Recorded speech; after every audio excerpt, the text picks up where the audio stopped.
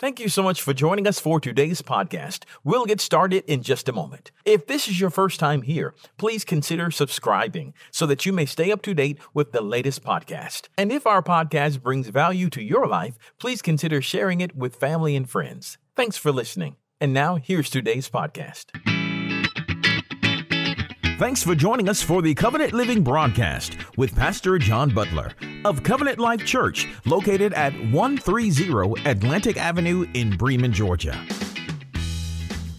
So as we've been entered into and progressing through 21 days of prayer and fasting, my greatest prayer to the Lord was, Lord, show me what really matters to you.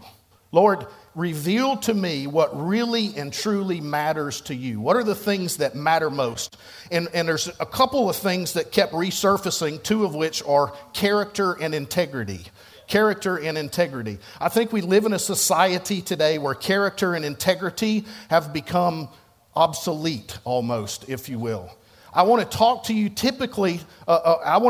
today on the subject of character, but I want to really hone in on the character piece as it relates to character under pressure. And I will tell you that it has been a word for me as much as it may be a word for you this morning through this time of pressure and trial and tribulation. And quite honestly, watching the words that come out of my mouth. I know you mentioned Steve this morning. What I love about Steve is he will not hesitate to let you know when you are speaking something that does not belong to you. If you are around him and you start talking about, man, I am sick as a dog today, he'll say, what do you mean claiming something that doesn't belong to you? Our words carry weight, church. Our words carry weight. I want to talk to you today about character. First of all, what I want to do is I want to start out with what character is not, because I think we've been really misconceived, if you will. We've really misconstrued the subject of character. I want to talk to you today about what character is not first, and then we will get into what character is. Number one, character, if you're taking notes, write this down. Character is not age. Character is not age. It really and truly isn't. Some people think character comes with age. It might. Character may come with age. Or maybe we've really just become a character. Maybe we have. Number two, write this down. It's not appearance. Character is not appearance. How many of you are listening to me this morning and you hear what I'm saying, and maybe there's a little tinkling in your mind that says, wait a minute, what's he talking about? You might look like you have character. Some people can put on character, if you will. Our culture is so focused on the outward appearance of an individual that we look at someone and say, that's a person of high character right there. When in all actuality, they very well may not be. We're too focused on what people think. I'll give you a great example. How many of you have ever been enthralled, just top of your lungs, and you probably won't raise your hands because we're in church, it's okay. How many of you have been in an argument at home where the tone of voice maybe is slightly elevated and the phone rings? Or maybe it happened in the car on the way to church and you get into the parking lot and the minute you step out, it goes from 112 miles an hour to, good morning, brother. How you doing this morning? Man, it's good to see you. Praise the Lord. When the phone rings, we can change instantly, can we not? We really and truly can. Number three, write this down. It's not achievement. Character is not achievement. It's definitely not what you have accomplished. I got news for you, and I learned this the hard way. You can have accomplished a lot, but not learned a single thing. Experience is not the best teacher, church.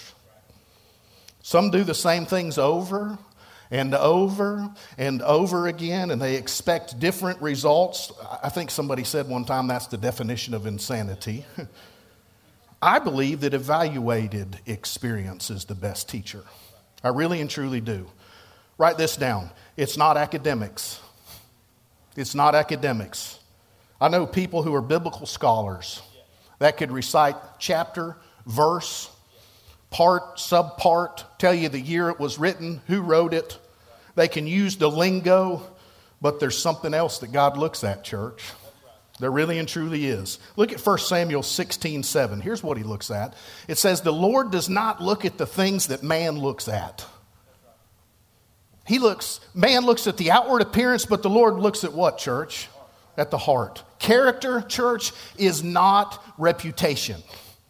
Character's not reputation. Reputation is what other people think you are. That's what reputation is. That is not character. I can remember like it was yesterday growing up in the little bitty Methodist church in the town of Temple. Some of y'all know that town, 8 miles down the road.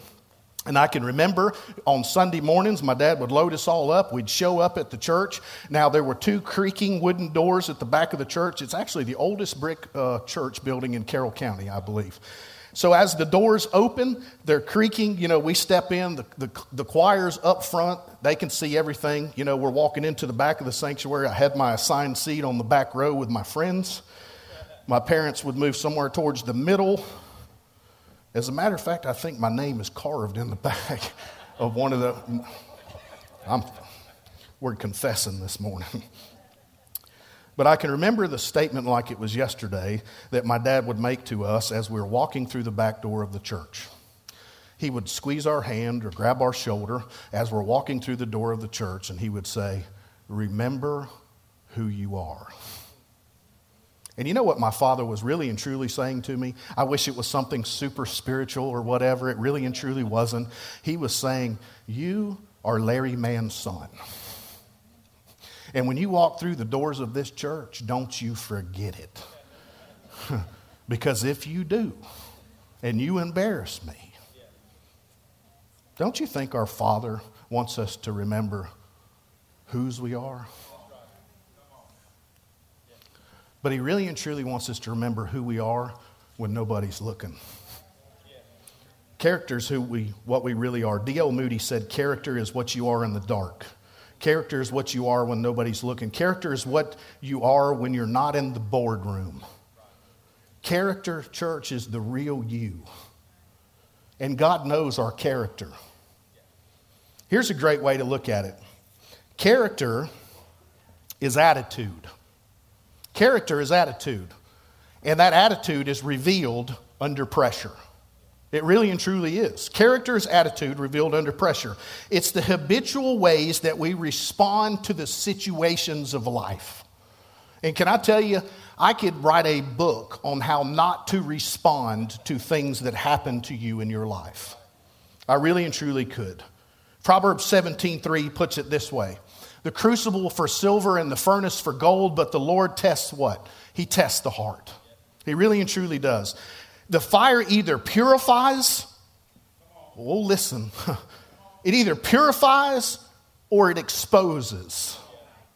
I worked in a dental lab when I was a teenager, and I had this what I thought was a very monumental task for a teenage boy. We had this thing where there was a crucible that had wax figurines on the inside of it, and those figures on the top of these stems were actually wax impersonations. I don't know if that's the word I'm going to go with. The wax castings, if you will, of people's teeth. So we made teeth. It was a dental lab.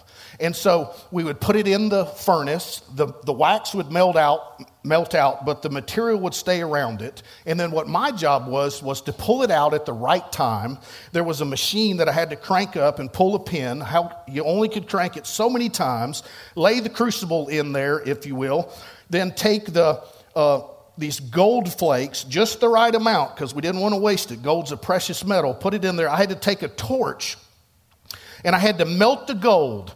And what I would see when I melted the gold was a cloud on top of the gold. And at just the right temperature, at just the right time, it would expose the pure gold because it was burning away the impurities from outside of the gold. So all that was left was pure gold. And at just the right time, you let go of the handle, it slings the gold up inside of there, and it makes the impression of a gold tooth, if you will. He wants to refine us with fire, church. He wants to be the answer to our prayer. He said, test, listen to me, not tempt. We need to allow situations. I believe He allows situations to happen in our lives to see how we'll respond. In bad situations, we need to be overcomers. When we're under pressure, certain things are revealed, church.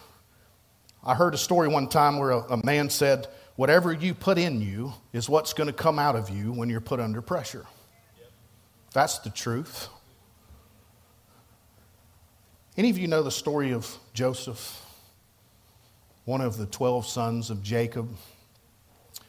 Happened to be the favorite child, and Daddy gave him a coat of many colors, and the brothers were slightly upset about this.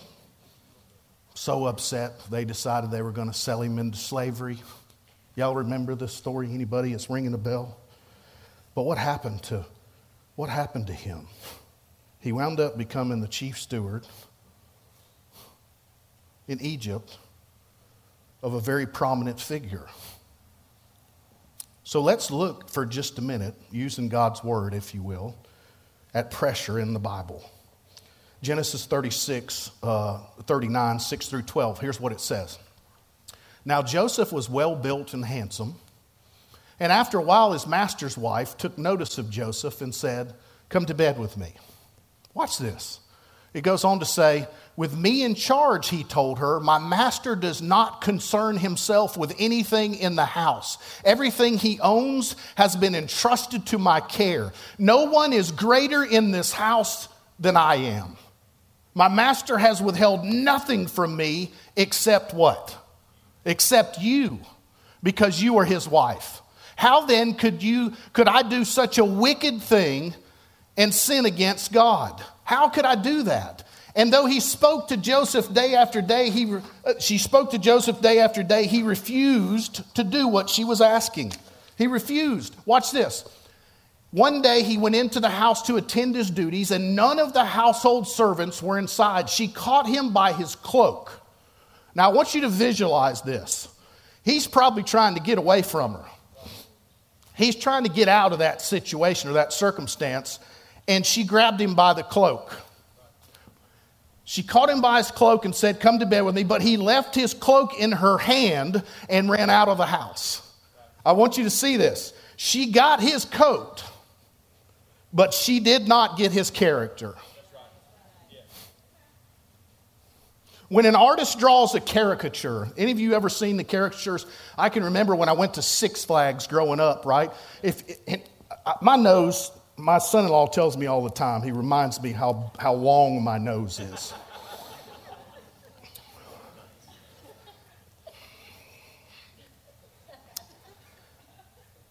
If I were to go to Six Flags, based on what he says, and they were to draw a character of me, what they do is they take your features and they over-exaggerate them.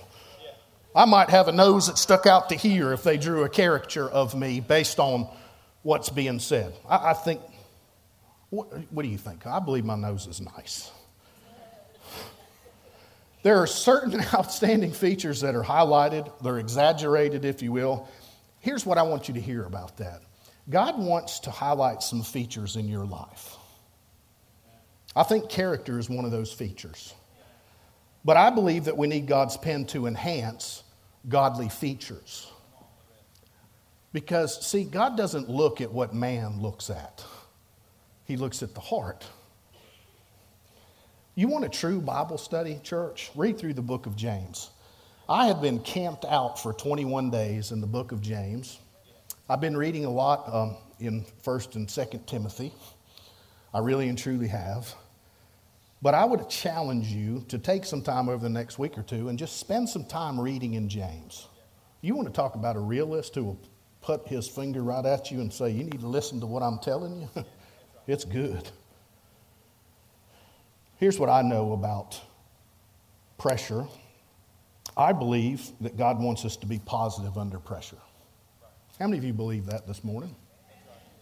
The three of y'all that are still awake.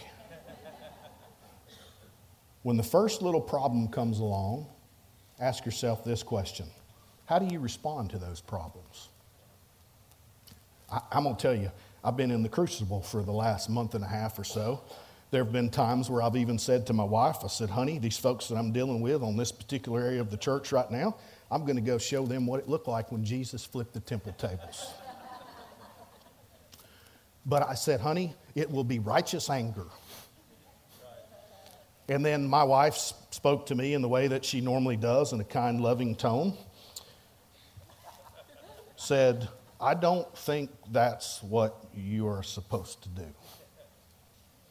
Oh, by the way, I have figured out what the voice of the Holy Spirit sounds like. Here's the question. How do you respond to problems? Do you get grumpy? If you were to ask my family that question, I know what the answer would be.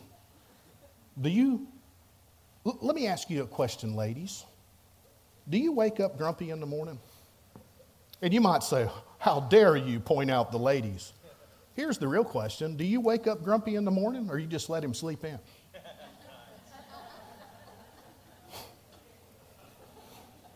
Some of y'all are just now getting that. Our attitude has to stay positive as believers, as followers of Jesus Christ. I'll give you a little background. My son Thomas, I coached him for many, many years in baseball.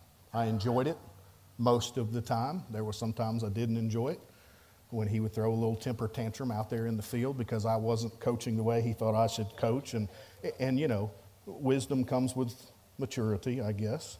And so, or his mama saying, what are you doing? And me having to tell her and all the other parents, y'all just need to sit down. You want me to coach your kid, I'm going to coach your kid. But what I had a conversation with my son about was his attitude, because he was playing horribly. And I said, if you'll think about your attitude and you will change your attitude, your game will catch up with your attitude. And lo and behold, 2 weeks later, 2 games later, he had a breakout game. I was like, who is this kid? This is awesome. I can't believe the difference. It's all about attitude. James 1:2-4 puts it this way. Watch. It says, consider it pure joy, my brothers, whenever you face trials of many kinds. How many of you find it just joyful when you're in the middle of a trial by fire, if you will? It's like, man, this is awesome. I love this. But as Christians, it's about perspective, church. It really and truly is.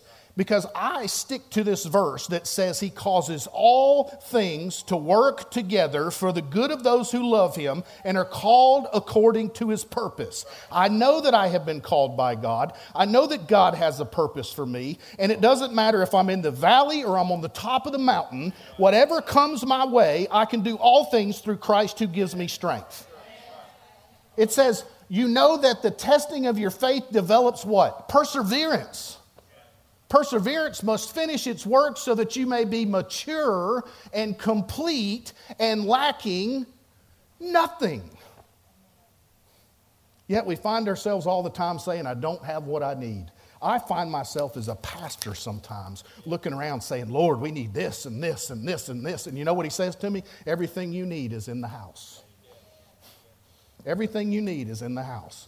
Or as a pastor, finding myself sometimes when it looks like the crowd is light, I might make a comment that is the dumbest comment in the world when I say, where is everybody? That discounts the people that are there. The ones that are supposed to be there on that day, at that time, God has got them in the house. James 1:12 says this, blessed is the man who perseveres under trial, because when he has stood the test, he will receive the crown of life that God has promised to those who love him.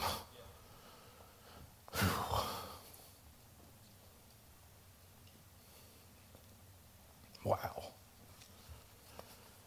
Is that a gut punch?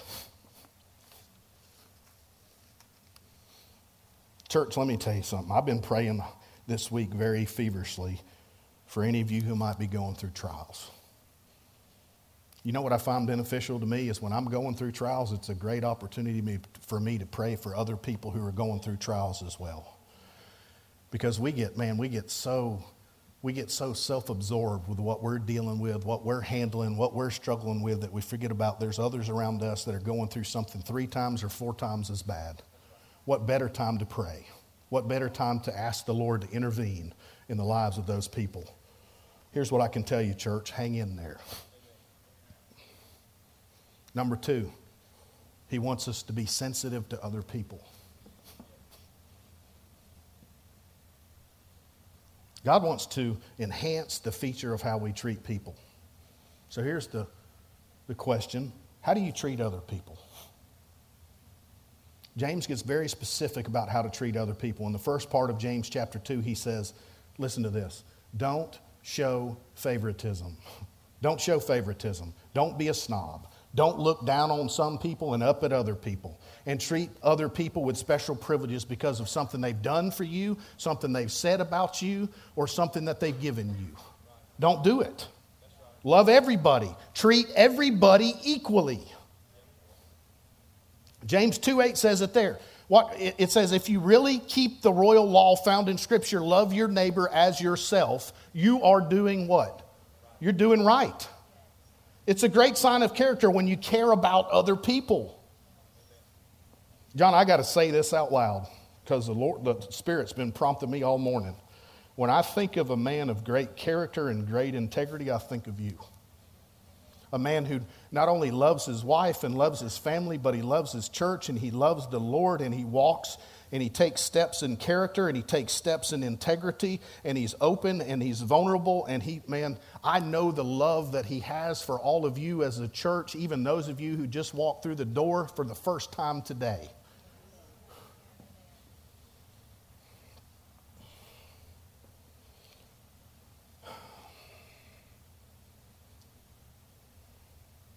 It's a great sign of character when you care about other people. When you walk in any situation and you don't think of your needs, but you put the needs of others above your own. I can remember one time when I received a call from a young man who had just lost his mother, someone he was very, very close with.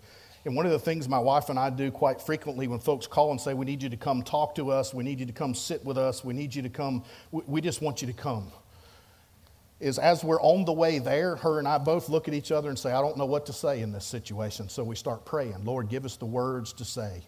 May the meditations, y'all know the scripture. May the words of my mouth and the meditation of my heart be acceptable and pleasing to you. Fill my mouth with your words to say. And I can remember this one situation where she wasn't with me. I was going to sit down with a young man, and I prayed the whole way there, and I didn't hear anything. And I sat down, and the young man started talking. Then he started crying. He was crying, so I was crying. And then he said, thank you for coming. I didn't speak a word. He just wanted somebody to feel his grief. To just be there with him while he grieved. Consider others better than yourself. Number 3, write this down. He wants us to master our mouth. You know, the cool part about this character journey the Lord's taken me on in this last week is how it ties back so brilliantly to the message that you shared with us last week about unbalanced words. God wants us to enhance the feature of how we treat people. People of character watch their words. I'm going to say that again. People of character watch their words. We should be using words to bless people, not curse people. I think it was also James who might have said, can blessing and cursing come out of the same mouth? I've used that one on my kids a time or two. It's good. It's good. James 3:6-8. I think you might have used this verse last week. The tongue also is a fire, a world of evil among the parts of the body. It corrupts the whole person, sets the whole course of his life on fire, and it is itself set on fire by hell. All kinds of animals, birds, reptiles, and creatures of the sea are being tamed and have been tamed by man, but no man can tame the tongue. It is a restless evil that is full of deadly poison. That's what it says. Ephesians 4:29 says this, don't let any unwholesome talk come out of your mouth, but only that which builds up others. My dad used to say, if you ain't got nothing nice to say, don't say nothing at all. And you might say, man, this is elementary teaching you're doing this morning. It's truth is what it is. I, as the pastor of Lifegate Church, have determined to be a church that stays positive. No negative talk. I do a message every single year, once a year, called the gossip message. And if there is one thing that we will not tolerate as a church, it is gossip. And it's a two-step process in God's Word. It says you ask them to stop, and if they don't stop, you ask them to leave. What? You would ask somebody to leave the church? Absolutely. No differently than someone crawling through the window of my house trying to do harm to my family.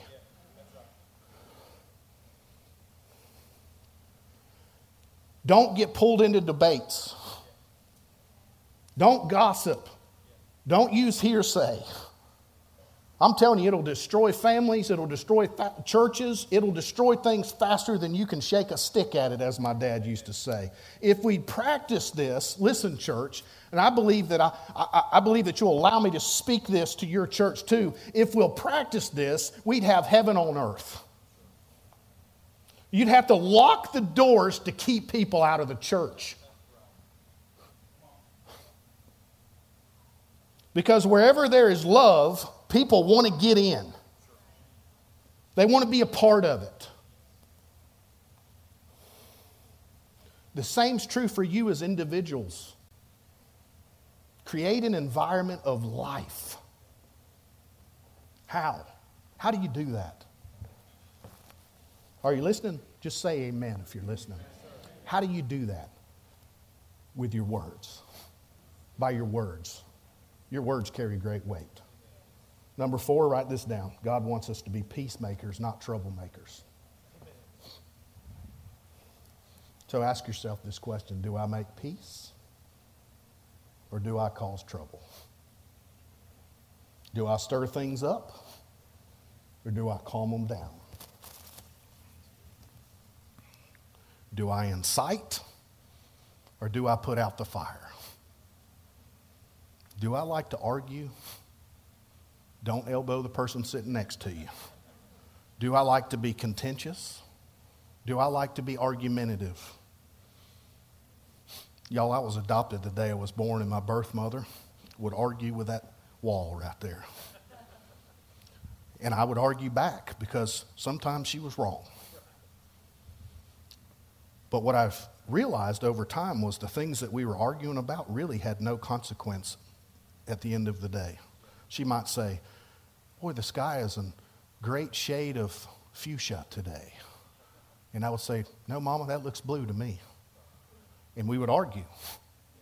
And then finally the Lord said, what are you arguing about? This is dumb.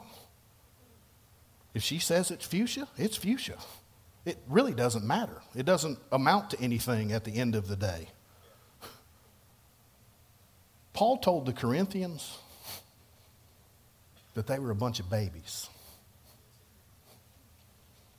You know why he said that? Because they argued about everything. Everything. James 4:1 says this. It says, what causes fights and quarrels among you? Don't they come from your desires that battle within you? Where does this come from? Troublemakers have internal issues. I learned this a long time ago and I put it into play today, and I need you to hear this, church. Somebody needs to hear just this one word if you didn't hear anything else today. Hurt people hurt people. And you may have been the target of that hurt, but that was not the intention most of the time. They're hurting, and they want somebody else to feel the hurt that they feel. I have to remind myself of that with my wife, with my kids, all of those sorts of things. When they come home hurt and they lash out at me, it's just because they're hurt. It's not because I'm me. Let God heal your heart. In Matthew 5 in the Beatitudes, Jesus said, blessed are the peacemakers. We should be a place of peace and of healing. You can come up, Corey. This last one right here is the one that spoke to me the most as I was studying and preparing to share with you this morning. In church, I know I've done more teaching this morning than anything, but the Lord's been teaching me for 21 days. And I just wanted to share a little portion of what he's been teaching me over the last 21 days. I hope that you found something in it that that spoke to you. But here's the last point. He wants us to be patient and prayerful.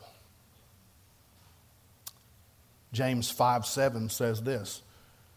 It says, be patient then, brothers, until the Lord's coming. And then verse 11 says, as you know, we consider blessed those who have what? Who've persevered. And then verse 16, there's just so much meat in James. He said, the prayer of a righteous man is powerful and effective. I think one version says, the effectual, fervent prayer of a righteous man availeth much. And I struggled with that word righteous growing up in church. I really and truly did. I can remember one Sunday the pastor said, I need all the saints to come to the altar this morning. And nobody moved. Nobody moved. And I can remember falling under conviction, sitting in church many times growing up, and even as an adult. John, you've challenged me a couple times. I'll sit there and the Holy Spirit says, ooh, he's talking to you, son. I struggled with that word righteous for a long time. Lord, I'm not righteous. What does righteousness mean? What does it mean, Lord, to be righteous? And he kept saying to me, it just means to be in right standing with me. Just be in right standing with me.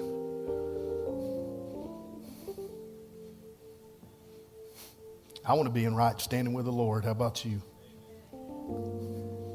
In chapter 5 in James, you'll find the word patience is used 4 times.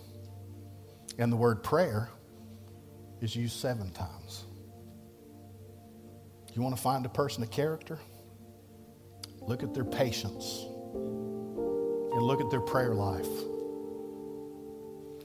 Because what I've found is that the times I'm most impatient are the times that I'm spending the least amount of time with God. When we pray, we need to come clean. We need to empty ourselves. There's one thing I say every time I pray when I'm alone. It's, Lord, examine me. Examine me. If there's anything in me that is not of you, I just ask that you burn it away, that you remove it, that you take it away from me. And it rears its ugly head from time to time, and he has to put me in check. We're all human beings, right? Just examine yourself and ask yourself, Lord, is there anything in me that is not of you? And if it is, Lord, get rid of it. I want to be so full of Jesus that I just can't help but for him to come out of me in everything I say and everything I do and everything I touch. I want to be the kind of person when you walk into a room, the environment changes, not because of your looks, not because of your stature, but because of the Jesus that is living in you and through you. He changes the environment if we give him the opportunity to do so. It is no longer I who lives, but it is Christ who lives in me. And greater is he who is in me than anything that is in this world. I'm going to ask Pastor John if you'll just come up and bring us to a close this morning. We did a whole bunch of sweeping yesterday. Stirred up a lot of sheetrock dust over at the church, and I got a little tickling in my throat this morning. I hope y'all received something from that this morning, because that wasn't me. That was just what the Lord's been sharing with me, and I felt like I needed to share it with y'all this morning. Amen. Thank you so much, Pastor Jay, for a challenging word. Anytime you preach out of the book of James, it's a challenge. Amen. Listen, y'all stand with me, please.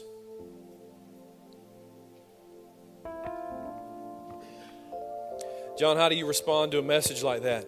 You pray. You pray. Because if we're ever going to be people of character, if we're ever going to be people of patience, if we're ever going to be people who control their tongue and watch their mouths and speak words of life, then it's going to be through our obedience to the Lord and our submission to him through prayer. So if you want to pray about any aspect of this thing in your life, then you can come and do that. The team's going to sing one more song. We'll be dismissed together after that. But for the next few minutes, this is the time that you get to hear what the Lord is saying to you. The last few minutes He's been talking to us, and now this is just you and your Lord. So don't rush through the next few minutes. Let's hear what it is that He has to say to us and respond appropriately. And listen, if you're carrying any sort of burden, if you've got anything that you need to pray about, then you can do that during this time as well. And we'd love to pray with you about whatever's going on in your life. Okay?